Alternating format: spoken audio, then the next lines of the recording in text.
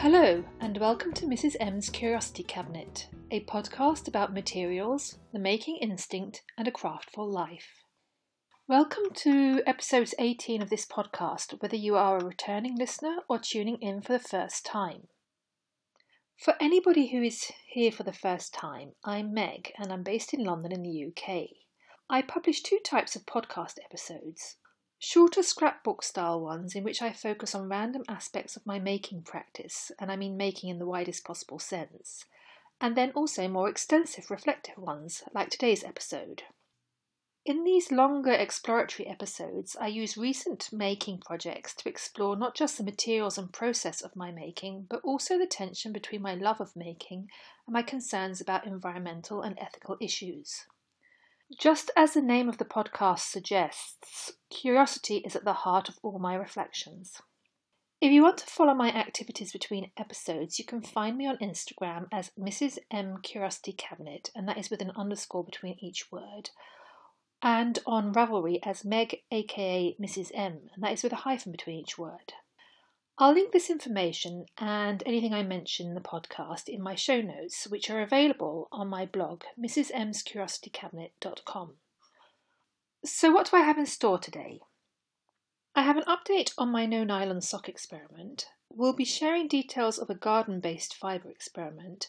I'll also talk a bit about experimenting from an economic perspective, and then finish up with some inspiring gems. So I hope you have a making project and a drink to hand, and let's begin. A couple of years ago, shortly after starting this podcast, I devised a sock experiment so I could explore the viability of nylon-free socks. As most knitters know, a lot of the yarn marketed as sock yarn contains anything from 10 to 25% of nylon to add strength to the fibre. Nylon, also known as polyamide, is a synthetic polymer-based fibre derived from oil, and it is a relatively recent fibre in the history of mankind. As a curious soul, and knowing that socks or hose have been worn for many, many centuries, I wondered how non-nylon socks would hold up. So I set about testing various nylon-free yarns, and to achieve some kind of measurable results, I tested their wear and tear against a newly knit control pair, or rather, several control pairs. As it's been almost 2 years since I started the experiment, I thought I would update you on my conclusions so far. In the first year, I knit 3 experimental pairs with the following yarns.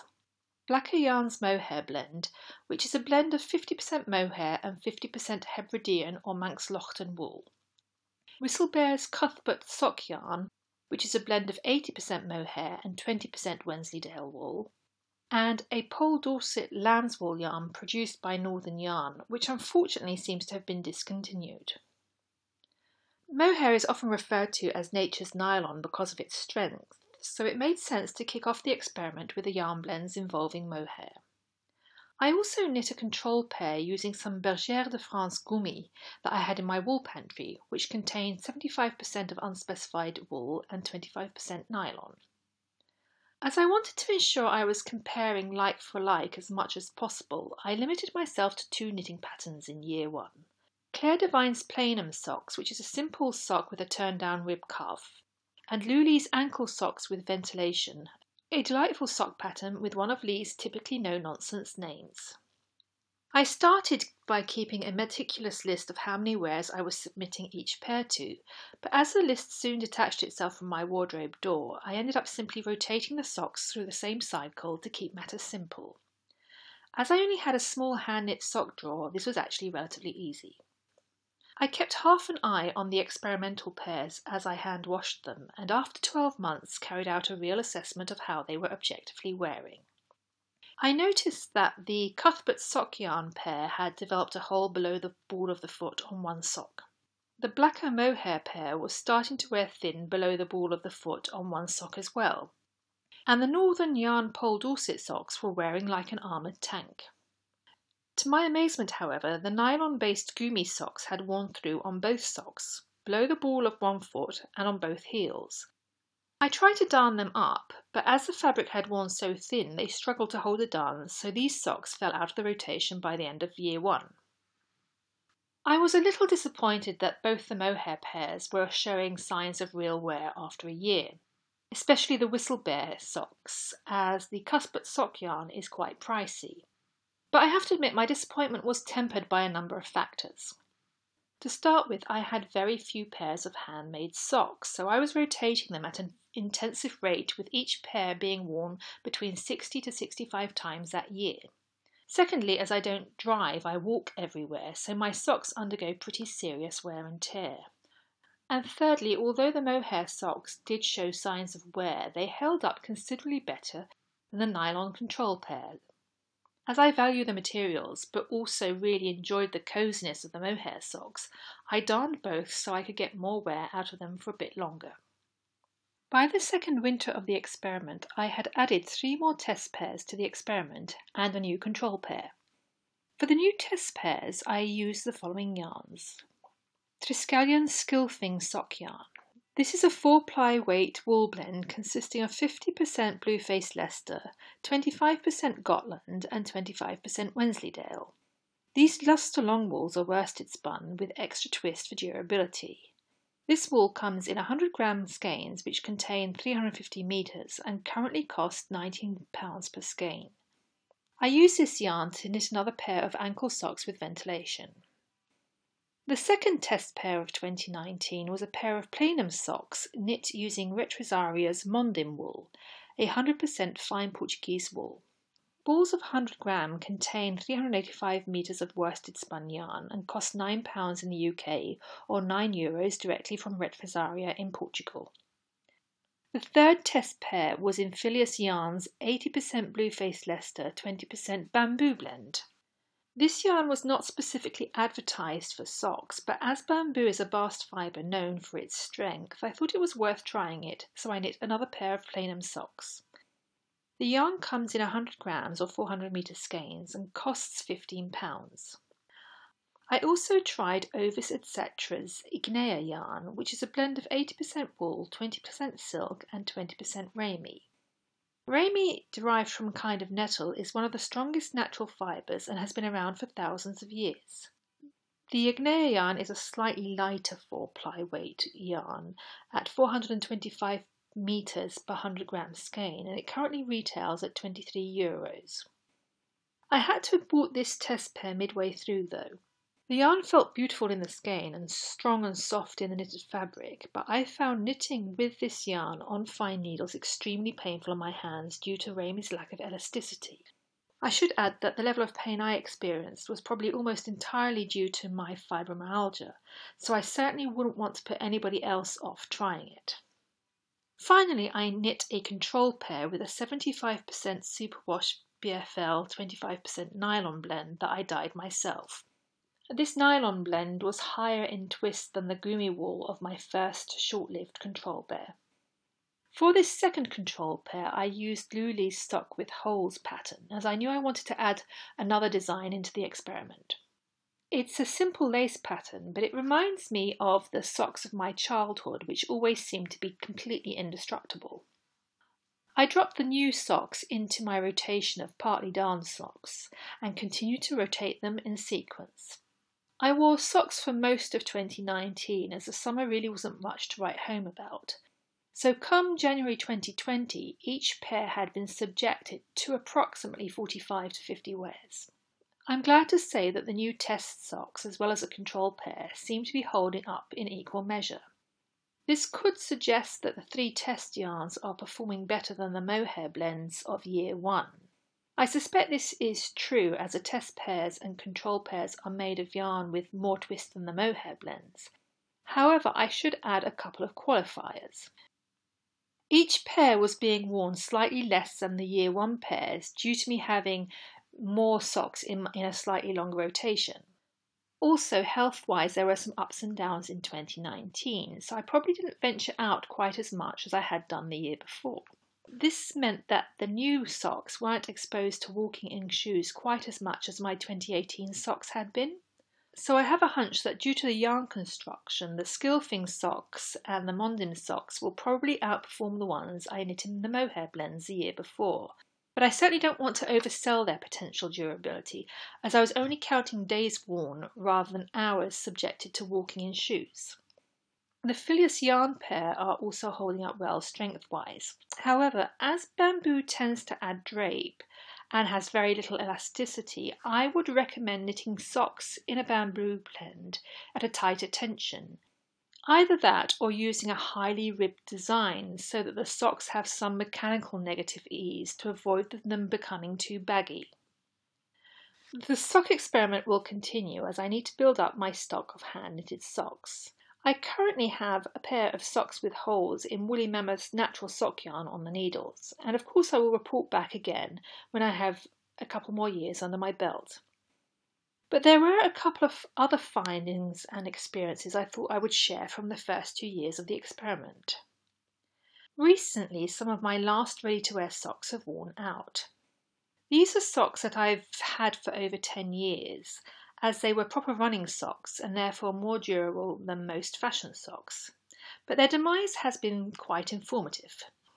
They were the kind of running socks that are marked with an L and an R, as they are shaped differently for each foot.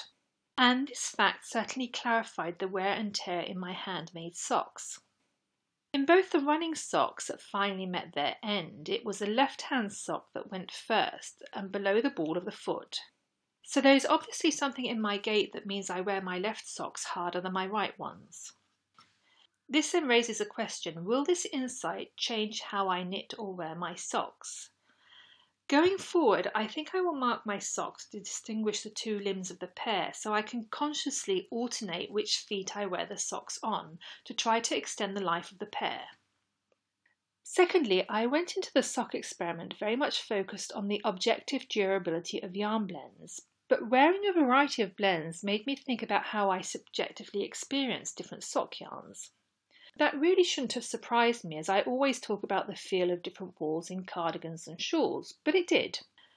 Before the sock experiment, I knitted socks almost exclusively in West Yorkshire Spinners' signature 4-ply and German sock yarns, blends that I would describe as no-nonsense and durable rather than super soft or luxurious ones that relied on nylon for strength. As my feet are like hooves due to the wear and tear I subject them to, I've never really seen the point of popping them into socks made of soft fine wools, and I still don't really. But having worn hand-knit socks from such generic sock yarns for years, it was not until I started experimenting with different blends that I clocked how I enjoyed different features of different blends. Not so much enjoyment in terms of a soft fabric on hard-wearing soles, but rather the support that different yarn blends offered through the arch of my foot, or the cosy comfort in the toes and around the ankle. And also how I enjoyed wearing different types of yarn in different settings. As I have Raynaud's syndrome, I always feel icy cold in my extremities, and all the more so when I am pottering around the house with no shoes on. I found I really appreciated the mohair blends on days when my toes were burning with cold. There is something in these blends, whether it's a slight halo or the air pockets created between the mohair and the other fibre, that has a fabulous warming quality which eases the sting of Raynaud's. On days when I'm wearing my Mary Jane buckle-ups or brogue-style lace-ups, I was very grateful for the tightly spun Mondim socks. In many ways, Mondim feels very similar to a no-nonsense German sock yarn or West Yorkshire Spinners' signature 4-ply, and I don't mean that in a derogatory way at all. Mondim yarn packs a lot of durability into a relatively fine fabric, so socks in this yarn are quite comfortable in smartish town shoes. Also, as I knit my Mondim socks at a slightly tighter tension than I would a nylon blend sock, the socks weren't tight, but they felt like they had a degree of support through the arch. These insights are, of course, purely subjective and specific to the quirks of my body as well as my own preferences, but they are useful. If I consciously use different types of wool in my wardrobe for garments of different purposes, why not extend that principle to my feet? That may sound a bit indulgent, but as anybody who lives with chronic pain and cold will know, a small tweak that can reduce discomfort a little seriously improves daily well-being. So I will definitely continue to knit mohair blend socks to use as my home socks, even if they may not objectively be quite as durable as another sock blend. And I've also ordered more Mondim yarn, as there will definitely be more socks in this yarn in my future.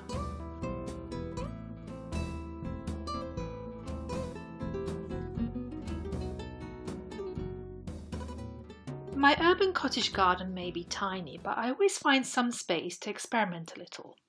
And one of last year's experimental crops has produced a fibre with a twist, one which is proving remarkably practical around the house. I was inspired by an episode of Gardener's World, a weekly gardening programme on BBC TV. There was a report from Faversham, a town in Kent which is about 80 kilometres or 50 miles south east of London, on how local gardening projects were focusing on reducing the town's plastic footprint. One of these initiatives involved a community garden growing loofah to replace the synthetic sponges they used to scrub plots clean between uses. As gardening and ceramics involve a fair amount of clean-up, from washing plant pots in order to reduce the chance of pests and diseases, to scrubbing dirty clay buckets and pottery tools, I thought I would try my hand at growing my own sponges too. And I thought I would share what I learnt from this experience with you, as well as what I would do differently in 2020. The loofah plant, or Loofah cylindrica to use its botanical name, belongs to the same family as cucumbers and courgettes. It has a similar climbing habit as cucumbers and produces plants that look a lot like courgette. If picked young, the fruits can be eaten much like a courgette, but let them grow beyond about 6 inches and they become bitter. Loofah sponges are actually the fibrous skeletons of a fully grown fruit that is left to dry and go to seed, so the key is a long growing season. I sowed the seed in March in large modules on the windowsill. For non-growers, modules are seed trays with individual compartments for each seed. Some sources say that loofah germination can be a bit temperamental, but almost all the seed I sowed germinated. I did sow the seed on their side rather than flat, just as I would a cucumber or courgette seed, to avoid the seed rotting in moist compost. Once the plants had produced 2 sets of real leaves, I've potted them on into larger pots, as I knew I would need to keep the plants in the warmth for several months. Real leaves is one of those terms that rolls off the tongue of seasoned gardeners, but can baffle new ones. To put it in simple terms, when seeds germinate, they use a pair of generic leaves to break out of the seed. This first set of leaves is typically relatively small compared to future ones, and rather nondescript in shape. The seed will then put on additional sets of leaves as it grows, and these are the real leaves, the ones with the characteristic shape of the plant in question. Often the germinating leaves will fall off altogether in due course. Whenever transplanting seeds, it's important to wait until there are at least a couple of tiers of real leaves, and then to lift the seedlings by holding a real leaf. As loofah plants require warmth, it makes sense to grow them in a greenhouse if you have one, and if you don't, like me, to keep the plants indoors till the weather has warmed up, and then place them in a sheltered warm spot in the garden. I kept my plants in till early June before planting them out in pots with lots of new compost against the back wall, which is where my garden gets most of its sun. Also, as they are prolific climbers, I fashioned a climbing frame out of bamboo canes and strings to support them whilst they were growing from the container up to the trellis above my back wall. I planted out 3 loofah plants, which grew prolifically, putting on lots of flowers, which made me very excited. But then I noticed that the first round of flowers rotted and dropped off. They weren't setting fruit. After a little research, I realised that the first round of flowers were the male flowers. A few weeks later, though, a second round of flowers appeared, and these involved a mix of female and male ones. Although I consciously grow flowers that attract pollinators to my garden, I didn't take any chances as soon as I spotted that I had both male and female flowers on the loofahs. I manually pollinated the plants by gently brushing the pollen from one flower onto a differently looking one using a watercolour paintbrush. I'll be honest, during my first attempts at manual pollination, I wasn't sure which flowers were male and female, so I just made sure to gently brush the productive parts of the flowers back and forth a couple of times. And sure enough, several days later, I noticed the stem behind certain flowers was becoming steadily more bulbous. I stopped the manual pollination once I realised that the bees had found the loofah plants and were doing nature's job for me. And then I just watched in amazement as sizable fruits grew from the yellow flowers. The plants grew like triffids along the trellis, producing about 8 to 10 fruit per plant by the height of summer. By late August, though, growth had slowed down and the plants seemed to reject some of the newer fruits, with them rotting off. By the end of October, the plants had all but stagnated, with about 4 medium-large fruits and another half dozen small to medium-sized ones that I left on the plant to dry out. Ideally, I would have liked all fruits to grow to maturity and go to seed, i.e. dry out enough for the seeds to detach themselves automatically from the dried out loofah membrane. But come late November, it was clear that the garden was too damp for them to dry out any further, so I ended up picking the plants and drying them in a dehydrator. I knew that the seeds were dry when I could shake the fruit and hear the seeds rattle. At this point, I peeled off the skin and collected the seeds, running a chopstick through the loofah membrane chamber to make sure I had got all seeds out. Finally, I sliced the loofah into chunks for use at the kitchen sink, in the garden and in my studio. I should add that my loofah sponges don't look nearly as appealing as anything you would find in a toiletry department of the chemist's. Partly this is because they are not as plump, but mostly it's because my loofah aren't bleached the way commercially available ones are. As avoiding unnecessary chemicals is at the core of my growing philosophy, there was no way I was going to plunge my loofah into a bucket of bleach. And quite frankly, my seed pots and ceramic tools really don't mind being scrubbed clean by something that doesn't look particularly pretty. So will I be growing loofah again this year? Absolutely. There is something really empowering about making or growing our own consumables and tools, and I do like tossing well-worn kitchen cloths and floor rags onto the compost at the end of their life. So I will enjoy doing the same with the loofahs in due course. But I will be making some changes. This year I will be growing the loofah in what passes as our front garden. It's a narrow strip of land of about 0.5 metre by 3.5 metres, or about 2 by 11 foot. But as the plants grow vertically, I plan to grow them up the railings and then onto a trellis on the front wall. The front of our house is southeasterly facing, so this wall heats up first in spring and benefits from more sunlight than anywhere in the back garden. This should allow me to make the most of whatever sun and heat we get this year. The next major difference is to grow more plants, but to stop them early to give the fruit that form in early summer more chance of growing to maturity. To stop a plant simply means pinching out the growing tips, in the loofah's case probably after 5 to 6 fruit have set. With fewer fruit on each plant, all the plant's energy can then be concentrated into growing the fruit on the plant rather than making more fruit. Stopping is a technique typically used with tomatoes or melons for exactly the same reason. Thirdly, I will be much more diligent in applying regular feeds. I don't like buying synthetic feeds as I try to avoid fossil fuel-based products in the garden, and I don't want to buy more stuff in plastic than necessary, so instead I will be making 2 teas. I plan to use nettle tea, which is high in nitrogen, for the first few months while the plants are establishing their vines and leaves, i.e. the leafy green part of the plant. And later in the season, once the loofah has started to set fruit, I will apply a comfrey tea, which is rich in phosphorus and potassium. I'll make nettle tea out of foraged stinging nettles. For the comfrey tea, I will use comfrey pellets. You can actually grow comfrey quite easily, but it is rampant, so in a small garden it would just take over.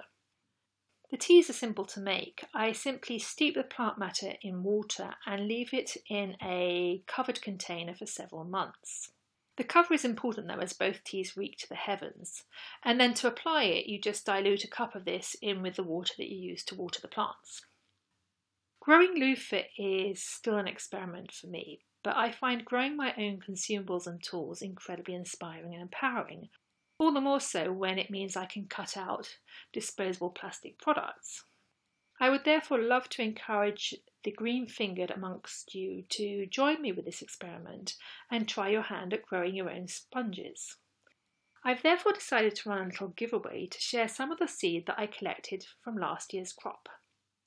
Due to the regulations governing the import and export of seeds, I'm afraid this giveaway has to be limited to UK-based listeners. But I plan to give away 6 to 8 small packs of loofah seeds for anybody who wants to join in. To enter this giveaway, please leave a comment either on the Instagram notice accompanying this podcast or the blog post containing the show notes and tell me one of the following things. Either what is the most adventurous, unusual, surprising, edible or practical crop you have grown in your garden or on your allotment? Or, if you've not tried your hand at growing unusual crops before, what conditions do you plan to grow your experimental loofahs in? I'll leave this giveaway open till the vernal equinox, so the 20th or 21st of March, and then I will draw winners. So I hope you can join in, and good luck!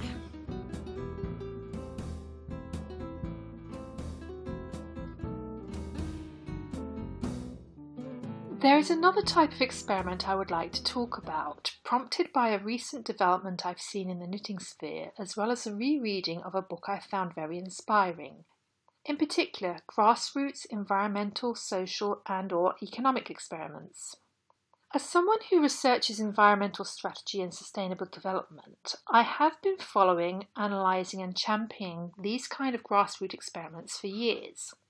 Last year there were some online exchanges about the pricing of knitting and crochet patterns and the many tensions between current pricing levels, living wages for designers, affordability of and access to patterns for all, work opportunities for those who might otherwise fall outside the traditional job market, and dignity for those living in poverty. Against the background of these sometimes heated discussions, a number of designers introduced a sliding scale of prices to allow for a pay-what-you-can approach. And since then, a number of designers and yarn dyers have also started to develop community funds to allow wider access to their patterns, their workshops and hand-dyed yarns.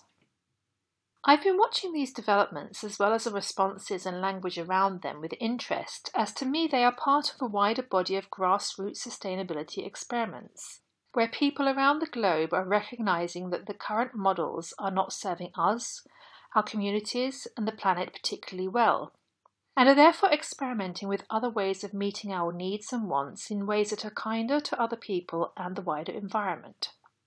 In this context, I thought I would share a recommendation for a book I recently reread called Incredible! Plant-Veg Grower Revolution by Pam Warhurst and Joanna Dobson. This book tells the story of Incredible Edible Todmorden, a grassroots initiative that has resulted in the development of a broad ecosystem of projects around food, plants, community and economics in a market town in Yorkshire, and that has inspired similar but different grassroots initiatives around the world.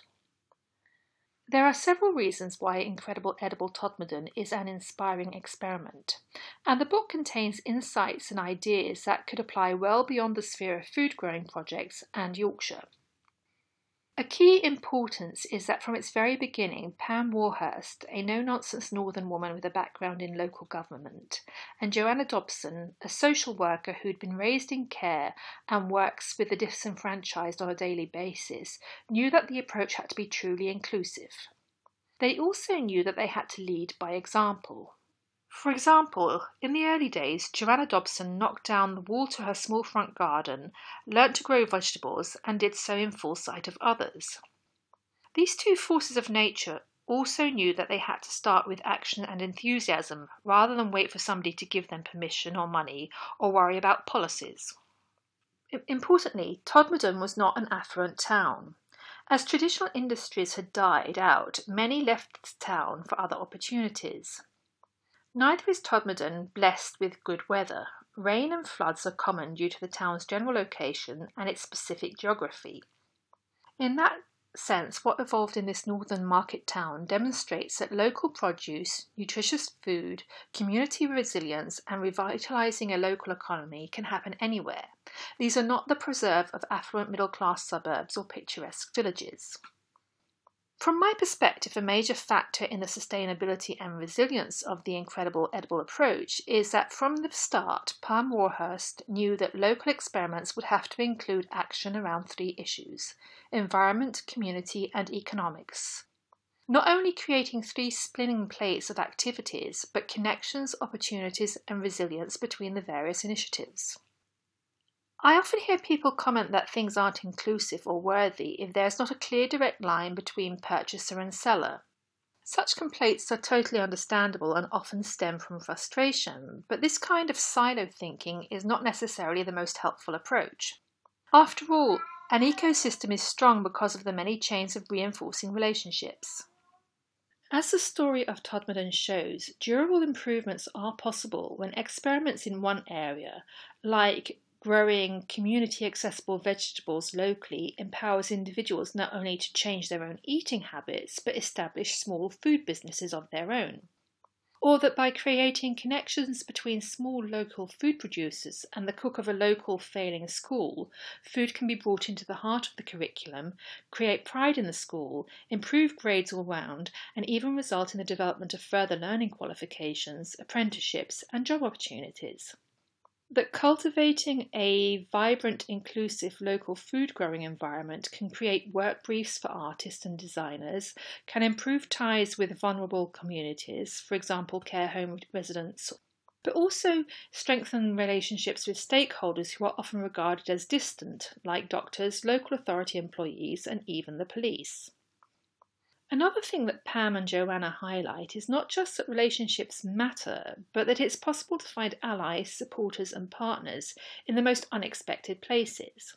For example, estate agents and businesses that had no direct interest in growing food were happy to provide support for materials, tools, and even skills share, as they realised that improving the town in general and a greater visibility of the relevance of their business to the community are good for business as well as employee morale.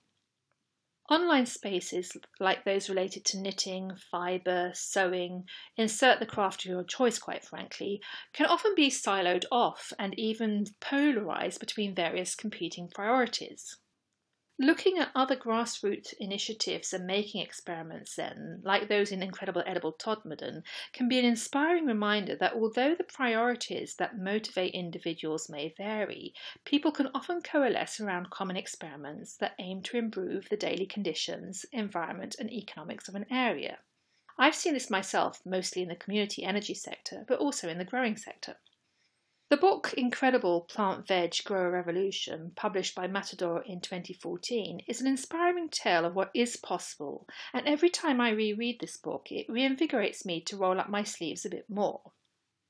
This book was published some years ago via a crowdfunder, not surprisingly, and unfortunately there hasn't been a second print run, so if you want to get your hands on a copy, you're best off checking second-hand sellers.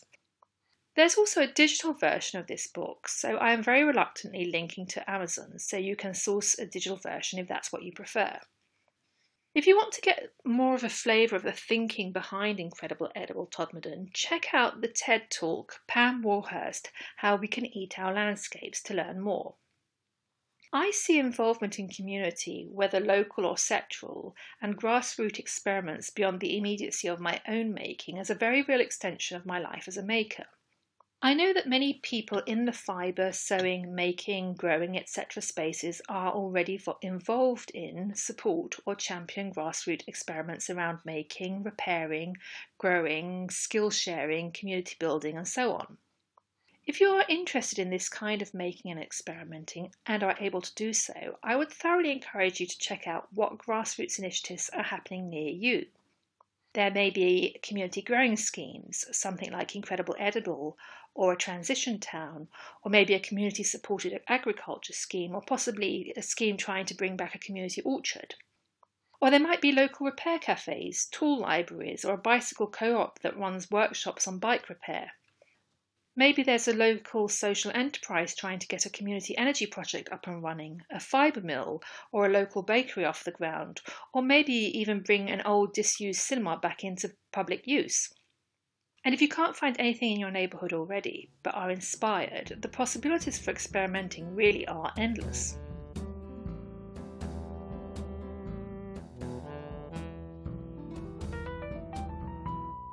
I wanted to share a few inspiring gems this month that link into the topic of experimenting, and one of the underlying reasons why I think there is currently a great need to experiment. That is, to mend some of the worst excesses, be they environmental, social or economic, of the current economic model that is obsessed with endless growth despite us living on a planet of finite resources. The first inspiring gem is the January episode of Garden Weeds and Words. I've recommended Tim O'Brien's podcast before, and it's always worth listening to, but his recent conversation with Alice Fowler, a gardening writer, was like a tonic at a time that things were feeling particularly bleak. The conversation meandered through topics such as growing for food and biodiversity, ecological damage, liminal spaces, herbariums, orally transmitted female plant wisdom, challenging the patriarchy, and hope through action. It was a soothing balm, not by ignoring the scale of the environmental damage or denying our own shared responsibility in it, but in accepting that precisely because of that shared responsibility, we are all well placed to play an active role in experimenting with and demanding change. The second inspiring gem is an essay on the Plant Hunter website, written in response to the appalling bushfires in Australia that have ripped through whole ecosystems, causing loss of life and habitat. In Breathing Fire, Georgia Reed's frustration and anger about the damage to the land and species are palpable, but she channels these emotions to focus on the remedying forces our planet so desperately needs and that we can all tap into. Two other experimenting minds have also been inspiring me recently. They are active in very different media and on very different scales, but their efforts are no less inspiring or worthy because of that. One of them is the ever-inspiring fibre artist, illustrator and curious soul Sarah C. Sweat of the blog A Field Guide to Stitches. In recent months, she has been experimenting with spinning and weaving from a waste product, in particular used coffee filters. This work is relatively small in scale, often taking the form of small woven squares to cover tiny hand-bound notebooks. I love watching where Sarah's curious mind about waste, materials, colour and processes takes her. She approaches experimentation and discovery with an almost impish delight and wonder. At a more macro level, I have also recently been inspired by the approach and work of Chilean architect Alejandro Aravena. In the world of infrastructure, especially publicly procured infrastructure, there is often a mindset of do what we've done before. As public money is involved, that's totally understandable. Business as usual and do what's been done before are more likely to pass decision-making procedures that are due to their nature risk-averse. What's interesting about Aravena's architectural solutions is that he and his design bureau Elemental SA look at briefs like social housing or flood defences from a different perspective. They ask different questions, not just what, but how and why. They involve the community in the process of shaping the brief and the solutions. They find ways to link up different public bodies and departments with their specific policy briefs and set budgets to deliver architectural solutions that don't just meet an infrastructural brief but can improve well-being and reinforce community. There are many online sources about Aravena's work. I would recommend a couple of videos as a starting point. There is his TEDx talk, Alejandro Aravena, My Architectural Philosophy, and the documentary Alejandro Aravena interview, To Design is to Prefer. Obviously, many of those of us who make in a domestic setting or in a hobby context are not necessarily weavers or hands-on makers in the sphere of built environment. But that's not to say that we can't all learn from the open-minded, curious, experimental mindset of people like Sarah or Alejandro, whether it's in our making practice, domestic life, working environment, or community engagement. I suspect I will be revisiting experimenting in various forms in the coming months and years, because experimenting is a natural consequence of my curiosity. The more I ask questions about the materials and making that flow through my life, the more I both experiment myself and I'm curious about what other people are doing, singularly, collectively, in different and unusual or novel contexts. I think that is enough for this episode.